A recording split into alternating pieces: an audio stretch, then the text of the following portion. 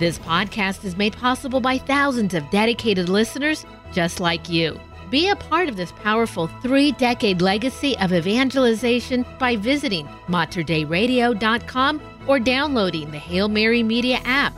And thank you for joining us on the bridge between your faith and everyday life. Bringing you a common sense and fresh perspective to creating a just society. This is Common Sense on Social Justice. You'll get equipped with the tools you need to carry out social justice right where you are. Now, here's the host of Common Sense on Social Justice, Michael Davis. Thank you so much again for joining us as we work our way through this journey through the encyclical Rerum Novarum by Pope Leo XIII, which came out in 1891, talking about the rights of the working class. And I'm enjoying this study, and I hope you are as well, and also applying the principles that are contained therein. There are a growing number of people who are registering to vote independent, and this is recorded in the year 2024, major election year for the United States, and a lot of people are leaning towards independence, so they're neither registering as Republican or Democrat. People are tired of politics as usual and are wishing there was no government at all, or if there was, it would be very little government. But a healthy society is an ordered society. So some level of governance is necessary in a fallen world. Certainly the Native Americans on the North American continent, they were in tribes and villages, but they still had some sort of governance under the chiefs and the elders in those societies. So in this fallen world, again, some level of governance is necessary. Now, if we were all saints, we wouldn't need to be governed, for we would always do what is right for the greater good. However, that is not the world we live in. If we do need a government, it should not be centralized. And it should not be big, and certainly not act as Big Brother. If you've seen the movie 1984, you know what Big Brother is all about, or if you've read the book.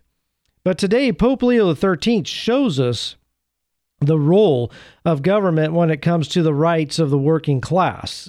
Now, Pope Leo XIII's take is that the church speaks into this issue and guides the world in this issue of the rights of the working class. However, he recognizes that the government does have somewhat of a role in it all, so he spells that out to us. And we'll be studying paragraphs 31 through 39, again, to remind you that encyclicals tend to be written in numbered paragraphs, and so we're studying paragraphs 31 through 39 today. And I believe there's, I can't remember, I think there's about 65 paragraphs in this encyclical. But in paragraph 31, the Pope states that to see a just society happen, then all concerned parties should be involved in the discussion and should concur with each other. So he says that now we need to look into the role of government because they too should be at the table in this discussion. Too often now, the arena of social justice has just become a slam fest of yelling and labeling, demeaning, and canceling anyone who is not in line with the narrative. But this narrative is determined by those who are most funded by the wealthy. Now it is a few people who are calling the shots and demanding that the rest of us get in line. And this is polar opposite of what the Pope envisions here.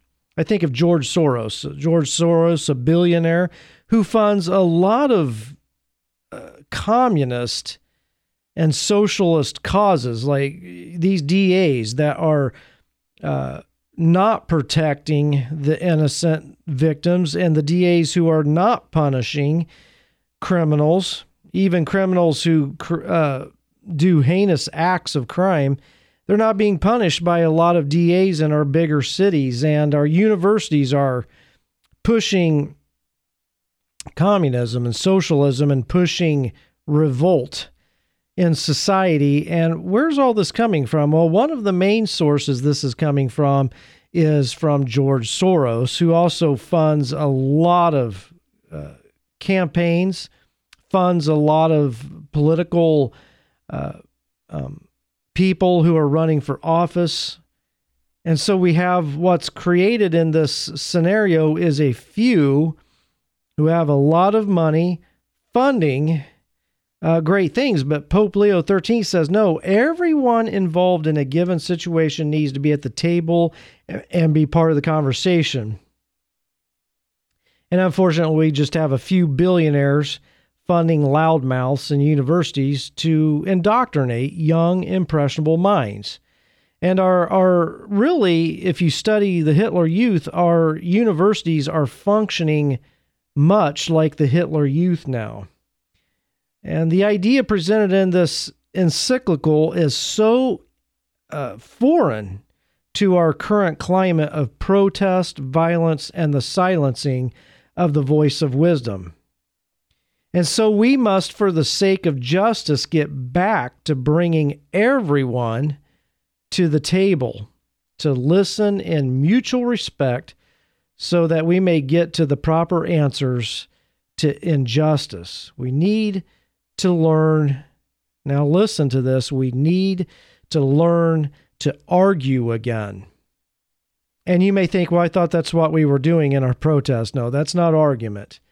The definition of a true argument is the stating of various viewpoints to find the truth. I was talking with a friend a while back, and we were discussing how we've lost the art of argument, that argument is necessary, argument is productive, but we've forgotten how to argue properly. So again, arguing in an argument is the stating of various viewpoints for the purpose of finding the truth. And the word argument comes from the Middle English, which means the process of reasoning. The process of reasoning. So if you're yelling with your spouse or partner, or you yelling with a friend and they're yelling back and it's completely unreasonable what's happening, that's not an argument. Because an argument, according to Middle English, means the process of reasoning, and it comes from Latin, which means to make clear. The word argument in Latin means to make clear. So what's happening is when various sides are arguing over a point, what they're trying to do is present their views, try to make clear what's going on so that the truth can be discovered. So what we need to do in the area of social justice is get back to real arguing in order to get to the answers for justice. Now, you look in the Gospels, you see Jesus arguing with the religious leaders of Israel. Now, he's not yelling at them. Maybe he was yelling at them when he was turning the tables over in the temple, but he wasn't yelling at the religious leaders of Israel. He was having a true argument with them in order to help them discover the truth. What he was doing was reasoning with them. You see St. Paul doing that on Mars Hill. In various cities, when St. Paul would go into a city, he would argue with the philosophers in that city. In other words, he was trying to help them make clear, and he would allow them to argue back. And there was this mutual exchange to find the truth. Of course, he was trying to show them that the truth is in Jesus Christ. But in social justice, we've got to get back to real arguing. The problem is it's really hard to argue with people who don't know what that is. It just ends up, they yell at you, they shut you down. And that's what a lot of young people do nowadays, I've noticed. They just shut you down. They don't listen. They don't want to hear it. And when we have that kind of climate that's so prevalent in our society now, we can't get to the truth of what's really going on and what the answers are. Now, in paragraph 32, it's interesting to me that the Pope defines what the state is. And that's very important, because if he's going to show us the role of government in the with the working class and the rights of the working class, then it's important to know what the government even is legitimately. So rather than getting right into the role of government, Pope Leo XIII defines what a true state is to begin with. Let me read this first sentence in paragraph 32. He says, "By the state, we here understand not the particular form of government prevailing in this or that nation, but the state as rightly apprehended, that is to say, any government conformable in its institutions to right reason and natural law and to those dictates of the divine wisdom, which we have expounded in the encyclical on the Christian constitution of the state." So he's referring to another encyclical in this, but I like what he says. He says, let's not get hung up on the form of government that is accepted by a particular society or nation. Rather, whatever form is there, he asks the question, is that particular government, that particular state, are they functioning and are their laws conformable to right reason, the natural law, and the dictates of divine wisdom? So he's showing us that first we have to define this, because it could be that a particular government or nation is not even acting legitimately. And so if it's not acting legitimately, then it doesn't really have a right to partake in the conversation around the rights of the working class. So again, according to the Pope here in this paragraph, there are two functions of government. The first is to ensure public well-being, and secondly, to ensure private property for everyone. Now again, not demanding that everyone have private property, but giving everyone the opportunity to have private property. So the government functions to ensure public well-being and ensure private property. Now, there's another sentence I want to read to you that is so, I don't know, it's just profound. And as I read it, I was blown away with the wisdom that Pope Leo XIII presents for this. And he says, this is the proper scope of wise statesmanship. Now, think of your political leaders. Think of the ones who are running for election. Do they match this criteria? He says this is the proper scope of wise statesmanship and is the work of the rulers. Now, a state chiefly prospers and thrives through moral rule, well-regulated family life, respect for religion and justice, the moderation and fair imposing of public taxes, the progress of the arts and of trade, the abundant yield of the land through everything, in fact, which makes the citizens better and happier. So hereby, then, it lies in the power of a ruler to benefit every class in the state, and amongst the rest to promote the utmost interest of the poor and of virtue for the common good. I paraphrase that last couple sentences, but notice these things. Does the people running for election, do they match up, and do our current leaders match up to that standard that Pope Leo XIII is presenting, that a state chiefly prospers and thrives through moral rule,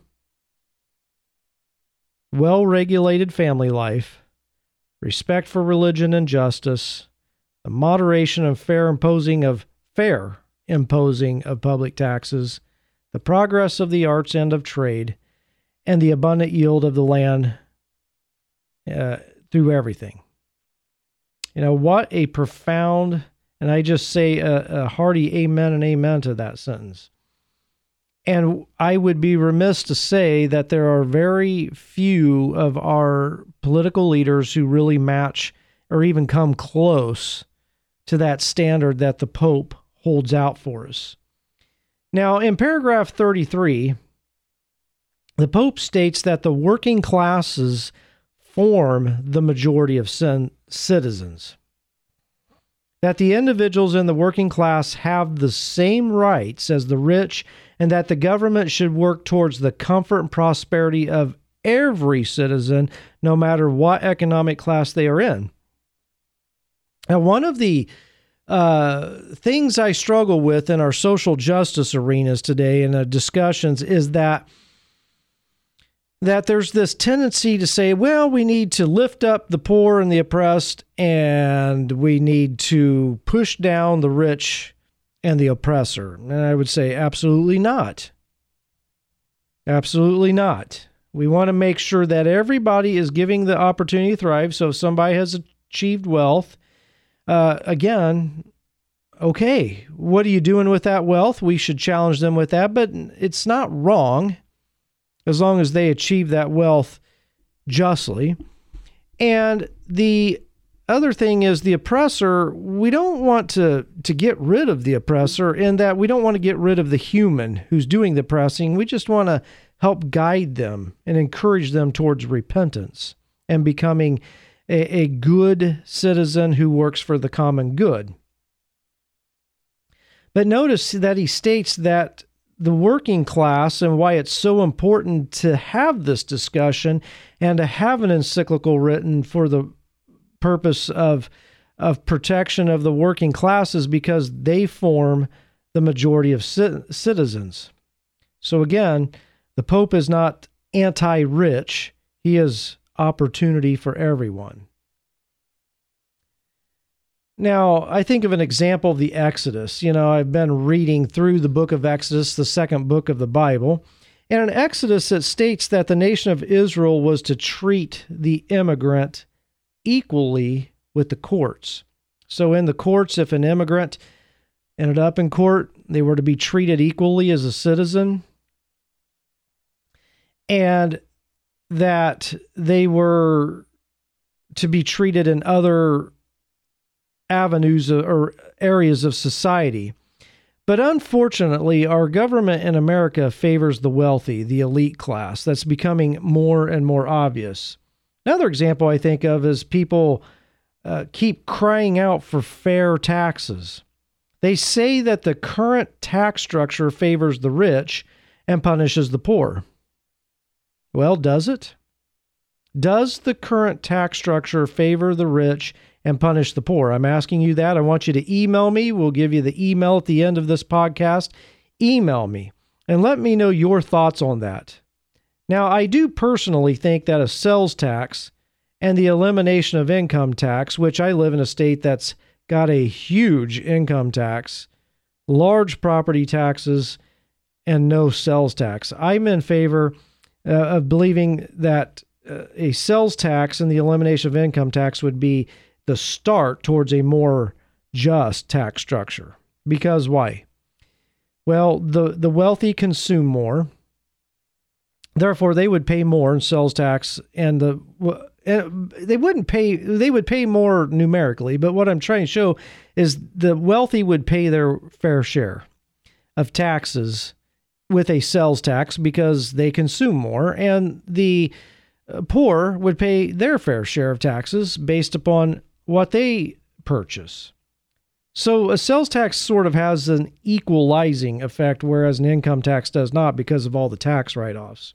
So I think that would be a good start. Also, the elimination or at least the restructuring of property tax. And by the way, if you rent, I want you to hear what I'm getting ready to say. If you are a renter, you are paying property taxes in your rent. I get tired of hearing this, and I do hear it a lot when there's on a ballot measure that has a property tax increase in it. I hear renters saying, yeah, I'm just going to vote for this because, man, I don't pay property tax. And it's like, how uneducated do you have to be to believe that? No, if you're a renter, you pay property taxes in your rent. So be careful before voting for bond measures that raises property taxes, because that will cause your rent to go up. Now, in paragraph 34, the Pope states here that society exists to make men better, and that the end of society is virtue. And he further states that those in important positions of government are valuable in that they provide aid and protection for society. However, he goes on to say that the most indispensable members of society are the laborers, because they're the very reason a state can grow rich. Without the laborers, you've got nothing.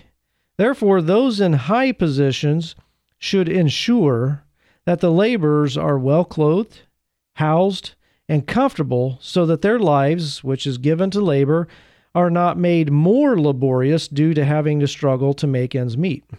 Does that make sense? So the ones who should really be given time off of work and the ones who should really be focused on to be housed comfortably, to have comfortable income, to be clothed, to have plenty of food, and time to take vacations, it should be the laborers, because they're the ones working the hardest. Now, in paragraph 35, as we move along, let's face it, in this paragraph, governments now act as big brothers.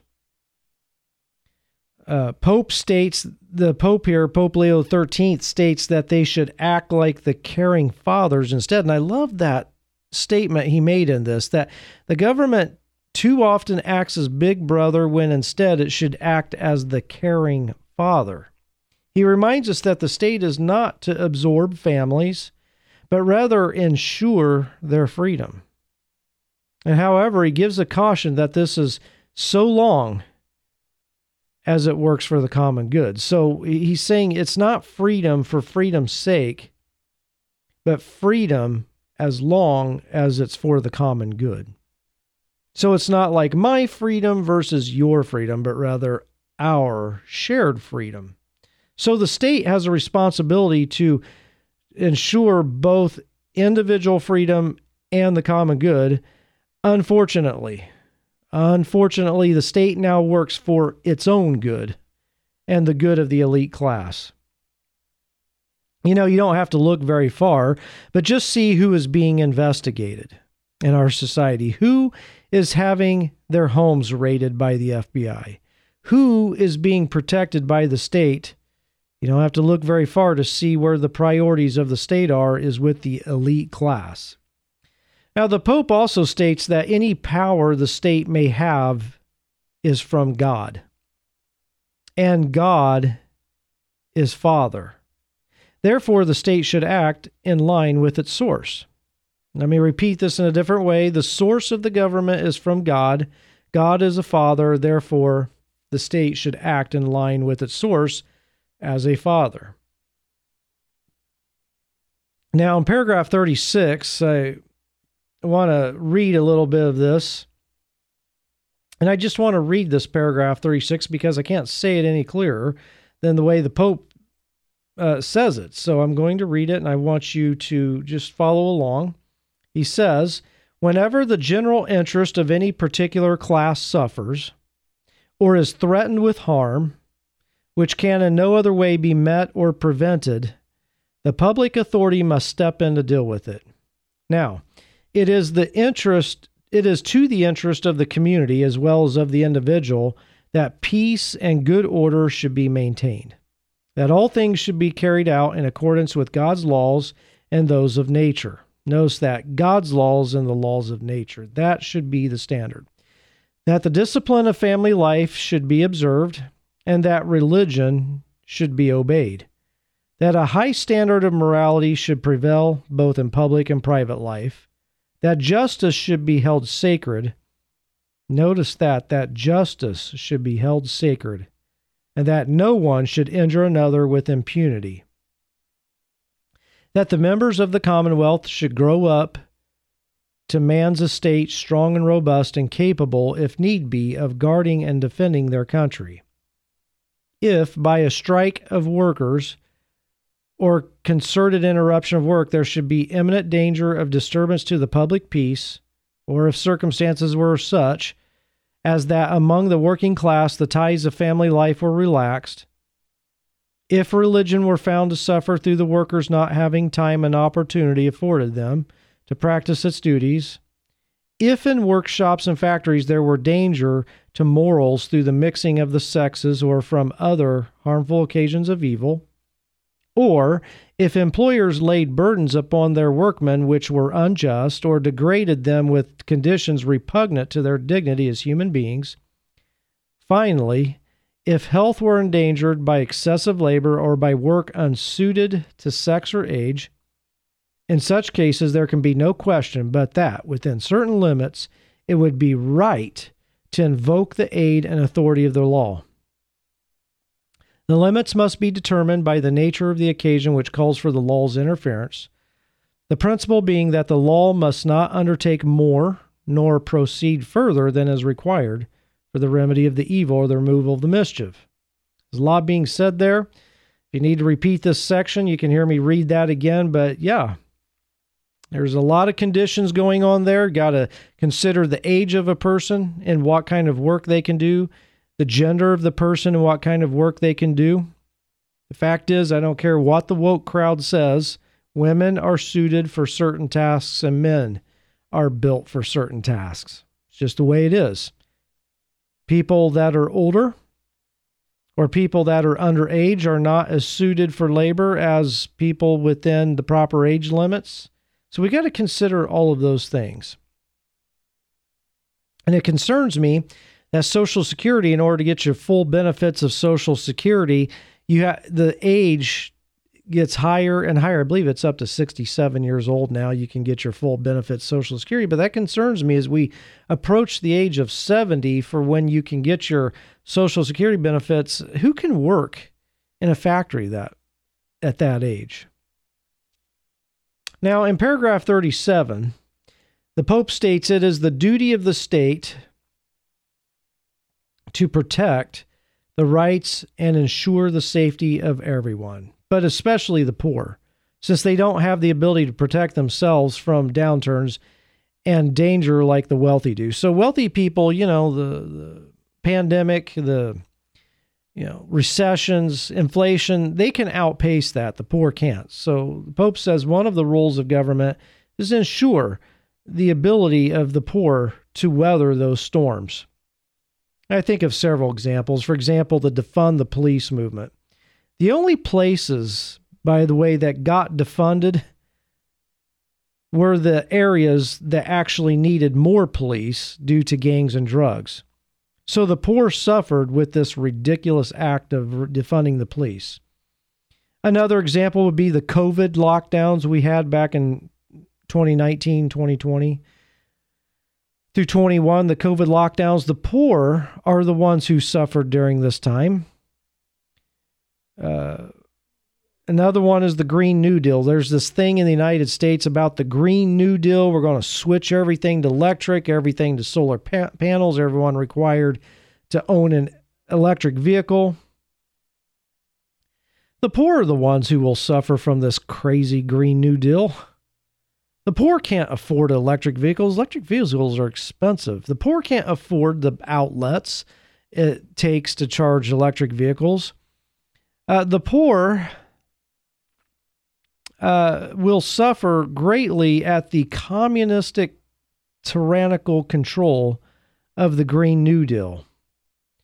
And they won't be able to afford the high electric bills, which is something that kind of boggles my mind, because if more and more people are using electricity as we switch over to total electricity, which, by the way, I don't know what's so magical about electricity that it makes it better than natural gas and these other things. There's this false dichotomy in our society that if it's from a fossil fuel source, it's bad, and if it's from electricity, it's good. That is a false dichotomy. That is not scientifically correct. But but for some reason, the more, like if you're a business owner, the more people that shop at your business, the more money you make and the more you can lower prices because you're making that more money. So you can compete better with other businesses.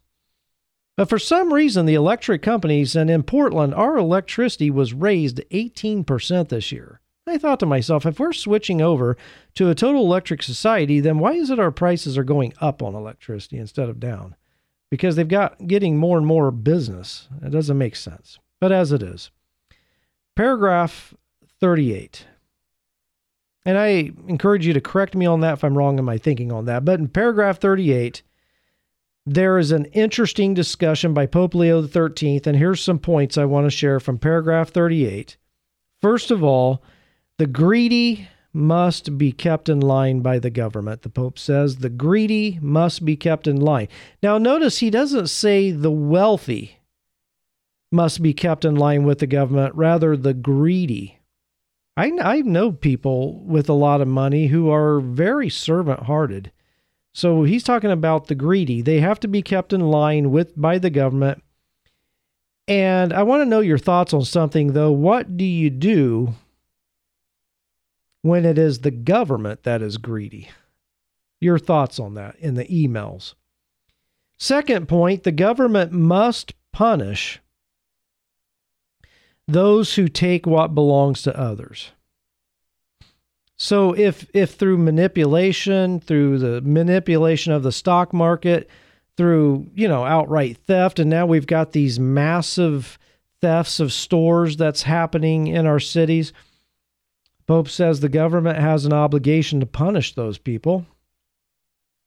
And then the third point in this paragraph, the government must keep in check with those who would call for revolutionary change through civil disobedience, lest it harm the working class. So Pope Leo XIII is not against rising up and standing up for justice, but he says the government must keep in check those who would call for revolutionary change and civil disobedience, lest it harm the working class. So the protesters we see today are not the working class. I've looked at various studies, and those that are disrupting society are actually on welfare, or they're people being paid by George Soros and others. They're being paid to do this job of disrupting society and doing protests because the working class is too busy going to work to create disruption. So the Pope says in revolutionary change, got to make sure that the working class is not harmed in this process. By the way, the communist pigs in government take advantage of these protests. Have you noticed? Now, again, the Pope is not saying here there's never a time for civil disobedience. Remember, earlier he states that a government that is not in line with its divinely ordained purpose is not a legitimate government. So keep those balances in view. Now let's finish up today with paragraph 39, where he says that as a society, we should create conditions so that workers never go on strike. So he states that we could create a situation in society where strikes don't have to happen. Workers don't need to go on strikes. So he says government, one of their roles, create a situation, create an atmosphere in society where it's not necessary for workers to go on strike for their rights to be observed. He shows that the strikes, worker strikes, harm employers. They also harm employees, they harm customers, and they harm trade. So he shows that it's where the end is to get the rights of workers observed and their needs met. In the process, it creates too much harm in society. He says that when times are good, then the state should be working during those good times to create laws and conditions so that workers never need to go on strike. He states that when workers strike, then violence is not far behind. So that's our discussion today. Next time, we're going to begin with paragraph 40 of this encyclical and talk about what is it all really about. Can you imagine a world that is run like this, like Pope Leo XIII is proposing? Now, John Lennon had his famous song, Imagine, which was basically a communist manifesto. So no thank you, Mr. Lennon. I don't like what you're imagining. But I do prefer to imagine a world that runs according to the spiritual principles that runs according to the beautiful principles of justice that the Catholic Church gives us. And I encourage you to read this encyclical to put it into practice as you create a just society right where you are. You've been listening to Common Sense on Social Justice with your host, Michael Davis. A common sense and fresh perspective to creating justice where you are. Share your comments and questions with Michael by emailing sjcommonsense@gmail.com. That's sjcommonsense@gmail.com. If you enjoyed this podcast, please consider sharing it with a friend. You can support this vital mission of evangelization through materdeiradio.com or the Hail Mary Media app. And thank you for helping us lead souls to Jesus through the Blessed Virgin Mary.